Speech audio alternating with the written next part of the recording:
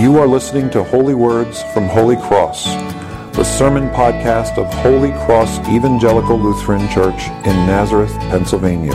We hope you find these words a blessing in your daily walk with God. Please visit us on the web at www.holycrossnazareth.org or in person at 696 Johnson Road, Nazareth, Pennsylvania. Be thou my vision, O Lord of my heart. Not be all else to me, save that thou art. Well, it is rally day, and I was surprised to find out a few years ago, my first year in a parish, that Lutherans are the only ones who do this thing. Back to Church Sunday is a national campaign, but I was raised outside of church. I became an atheist. I came to Christ, immediately started worshiping at a Lutheran church. Then I went off to a Lutheran seminary. Then I went to a Lutheran church. And I was having a meeting with the other pastors in the community, and we were all talking about what was coming up as it was August, and I was the new guy. They're like, "What's going on with you?" I said, "Well, we got Rally Day coming up, just like you guys." And they went, "What?" Rally Day. I mean, Rally Day doesn't... To other Christians, Rally Day sounds very un-Lutheran. It sounds far too enthusiastic. I mean, second maybe only to Episcopalians, Lutherans are known as the frozen chosen amongst other Christians. And so they were surprised to hear this thing called Rally Day. And I said, well, it's the kickoff to our Christian education for the year, where we're going to get ourselves fired up to get back in and learn more about God in the Bible. And they said, oh, well, okay, that makes some sense. But I got thinking about that afterward, and I thought, boy, where else do I know about rallies from in my life? And my own experience of rallies, I don't have an experience with road rallies, but my own experience of rallies is limited to two major things in my life.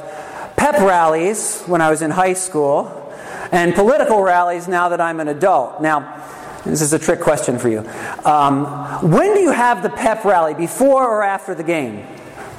Before, right. When do you have the political rally, before or after the election? Before, right, because you're trying to get the troops fired up. You're trying to get everyone excited about things. Well, we had pep rallies at my high school, but I learned what a real pep rally looks like when I went to Penn State. Now, I'm going to talk a little bit about Penn State football today. My goal is not to make you into a Penn State football fan. At least during the sermon. I mean, maybe in the parking lot after church. But we had this experience there, and at Penn State, the weekly pep rally takes hours, and it's this huge buildup, and it starts down in the Bryce Jordan Center, and then it migrates across campus, and there's all these rituals involved. And back when I was attending games regularly, when I lived right down the street from the stadium, they had this video they would show as kind of the culmination of all. They had the marching band come on, and most people know that if the Penn State, the drum major runs through the band and he does a flip and lands and he salutes the home side, and if the tradition is if he lands on his feet, not his rumpus, that Penn State's going to win. And then he goes and salutes the student side, and if he makes the flip at that end, then we're supposed to win by at least a touchdown. Hasn't always worked out that way. But as things went on, it kind of culminated in this one big moment. And if anybody here ever been to a Penn State game? What do they shout back and forth? What does the stadium do? We are Penn State, right? Back and forth as things kind of culminate and it crescendos up. Well, the most exciting pregame I've ever been to was when we played Nebraska in 2002. Nebraska was the national leaders, and I said, oh, you know what? It's my brother was coming into town. I gave my ticket to my brother, so I didn't have a ticket to the game. And I'm standing outside of the thing, because we were doing some campus ministry stuff. I was standing outside the stadium, and you could literally feel, you couldn't hear the crowd, you could feel the stadium throbbing. It was like when the cicadas are in season, you're near the forest, and you're whoa, whoa. I mean, it was just unbelievable. And I thought, I've got to get into this game. and I somehow managed it. I'm going to talk more about that game at the end of the sermon. But what would happen in the pregame after the band came out, after the cheerleaders came out, was your eyes would switch up to the Jumbotron, and they had this video which uses music from the movie Gladiator. And we had a little technical difficulty with that this morning, so I have to go to the back of the room to show that to you. So I'm going to turn your eyes up to the screens here. But hear the music. Imagine it being so loud it's even overcoming the crowds as you watch it. And I want you to pay special attention to the words that flash on the screen as they come up.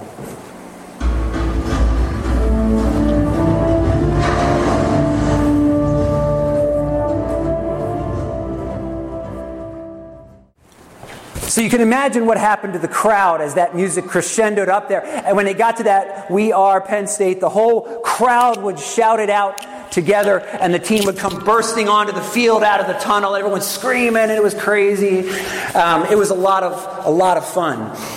But I got thinking to myself afterward one Sunday, because games are always on a Saturday, and I always had to preach on Sunday. So I'm trying not to lose my voice screaming at the games and stuff. And I was thinking, Rally Day never looks like that at church. So I got thinking to myself, what would it look like if we were to change up that video and make it for Christians, make it for church? What might it look like? Well, I'm not adept enough to do all the fancy graphics, but I did want you to pay attention to those words that popped up there, because they really mean a lot to people who go to the school. And they kind of inspired the people who were there in that case. So the first words that you'll see pop up on there on the screen were, "I play for Penn State." And I got thinking, if we did that in church, it obviously wouldn't be "I play for Penn State." It would read, "I play for Jesus Christ." Okay? And 1 Corinthians, this is why I need my sheet, I don't have all these memorized. 1 Corinthians 9, 23 through 27 reads like this. Paul's talking about all the lengths he has gone to for the gospel, all the effort he takes to share the gospel with others, and all he's endured for it. And he writes this, he says, "I do it all for the sake of the gospel, that I may share with them in its blessings. Do you not know that in a race all the runners run, but only one receives the prize? So run that you may obtain it. Every athlete exercises self-control in all things. They do it to receive a perishable wreath, but we an imperishable. So I do not run aimlessly. I do not box as one beating the air, but I discipline my body and keep it under control, lest after preaching to others, I myself should be disqualified." Every athlete exercises self-control in all things, and they're just doing it to win a simple game that'll be forgotten tomorrow. But we're racing for an imperishable crown of glory. And so we should play hard for Jesus. The next thing that pops up in the video is, "There's no name on my jersey." Penn Staters are inordinately proud of the fact that their jerseys have no names on them. I think if it was in church, it would read differently. "I wear Christ Jesus as my jersey." Galatians 3:27 reads this. "For as many of you as were baptized into Christ Jesus have put on Christ." We are clothed, quite literally, in Jesus, so that when God looks at us, He doesn't see our sins. He instead sees the righteousness of His sinless Son. And that is the judgment upon us. We are clothed in Christ Jesus.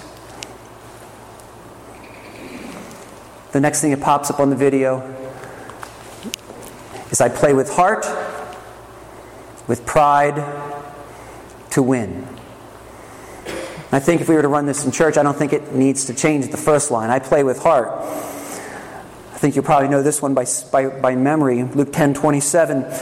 Jesus said, "You shall love the Lord your God with all your heart and soul and strength, and with all your mind, and your neighbor as yourself." We play with heart. We run the Christian race with heart. But we don't run it with pride. We run it with humility.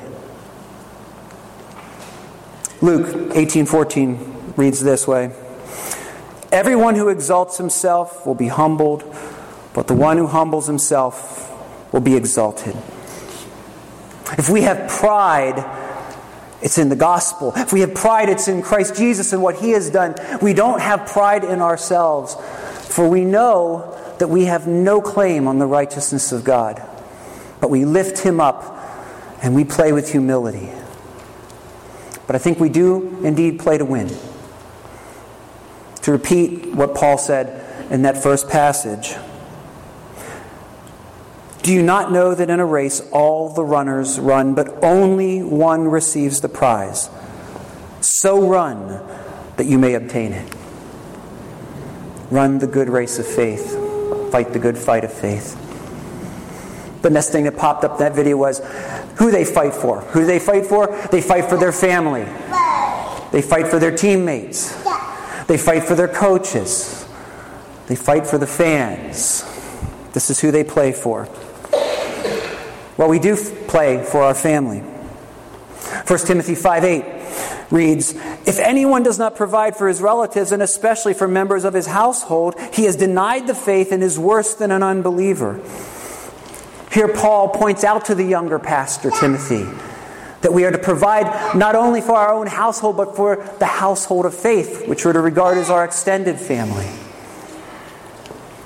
And that's the brethren, to use that ancient language from that. And this comes Romans 14:9. You have, then let us pursue what makes for peace and for mutual upbuilding. We do what we do to build those around us up in their faith, as they labor to build us up in ours. And we don't play for our coaches, we pray for our spiritual fathers. Really, that's kind of non-inclusive language. It really should be spiritual fathers and mothers, people who've been mentors to us in our Christian faith. You'll hear me praying extensively right now for one of my spiritual fathers who has a very, very grave cancer diagnosis. But I've been so grateful for the way he's poured into my life these many years. And 1 Corinthians 4:15 reads like this: for though you have countless guides in Christ, you do not have many fathers. For I became your father in Christ Jesus through the gospel. Someone who didn't just teach, but someone who pours into your life. We've all had them. And we remember them and we honor their memory by running our race well. And of course, we don't play for the fans. We play for the hosts of heaven. Luke 15:10 reads, just so I tell you, there is joy before the angels of God over one sinner who repents. We fight with the company of heaven, and they watch us and cheer for us and fight with us. The next thing read in the video, I play for those who came before me. And again, this is not necessarily something that needs to be changed, I don't think. One of my favorite passages of Scripture is Hebrews 12:1. Therefore, since we are surrounded by so great a cloud of witnesses, let us also lay aside every weight and sin which clings so closely, and let us run with endurance the race that is set before us. Pictures all those who came before us in the faith, upon whose shoulders we stand. And next month we'll be celebrating the heritage of our congregation. Their witness, as they gather around us in glory, they've run their race successfully, and now they're cheering us on as we run ours. And of course, we don't do it for the glory of Old State. We do it for the glory of the Lord. And we know this passage because we hear it every time there's a baptism, every time there's confirmation. This passage from the Sermon on the Mount. Let your light so shine before others that they may see your good works and give glory to your Father in heaven.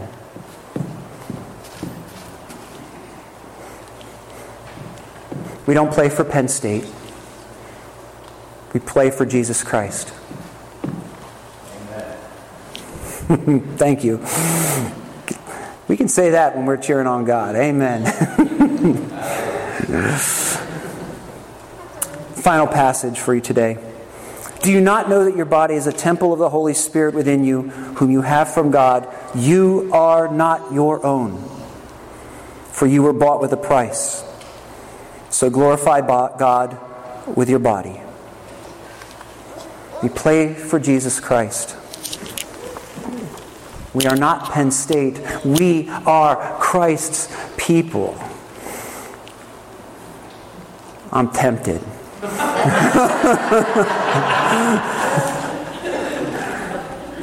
If I were to say we are, you would say back? Christ's people. We are? Christ's people. We are? Christ's people. Exactly. That's what we ought to have in terms of our enthusiasm for the gospel and for the Lord Jesus Christ. Because here's the reality. We're like the Syrophoenician woman in today's gospel reading. We have no claim on Him. And yet, out of the goodness of His grace, He claims us. And so we should, as James writes, show our faith by our works, by learning more about Him, by spending time with Him, by having a personal walk with God, and then by going out and doing the things that Christians do, loving and serving in His name. And I think the reason we fail to do that is we flip to the last chapter of the book too soon. I told you about the Nebraska game. It was the record attendance in Penn State history. You can still find pictures of it for that reason, like in downtown Penn State, downtown State College. See, I conflate the two. We went in there. That place was just roaring and humming, and it was unbelievable. And 5 minutes into the game, it was the quietest stadium I've ever been in my life. Because 5 minutes in, we were 2 touchdowns up. And no one was excited anymore. It wasn't going to be a fight. I think we flip to the end of the book and we see Jesus wins and we feel like, oh, well, that's good. Now what? And we do know that that's the advantage we have, is that knowing that the Lord of love does gain the victory in the end. But here's what we don't know. We don't know what the few plays we will get to play in will look like. You're going to be on the playing field for a very short time. How will you play? Will you play hard? Will the team get up the field while you're on the field, or will it get pushed back? We are called upon to play hard for Jesus, to fight hard for the gospel, because the world out there needs that light and that love. And because He has claimed us for Himself, back from death for eternal life. We fight because we are. We are. Christ's people. We are. Christ's people. Amen. Hallelujah. And hallelujah. Be thou my vision, O Lord of my heart. Not be all else to me, save that thou art. Be thou my best start in the day and the night. Waking or sleeping, thy presence my light.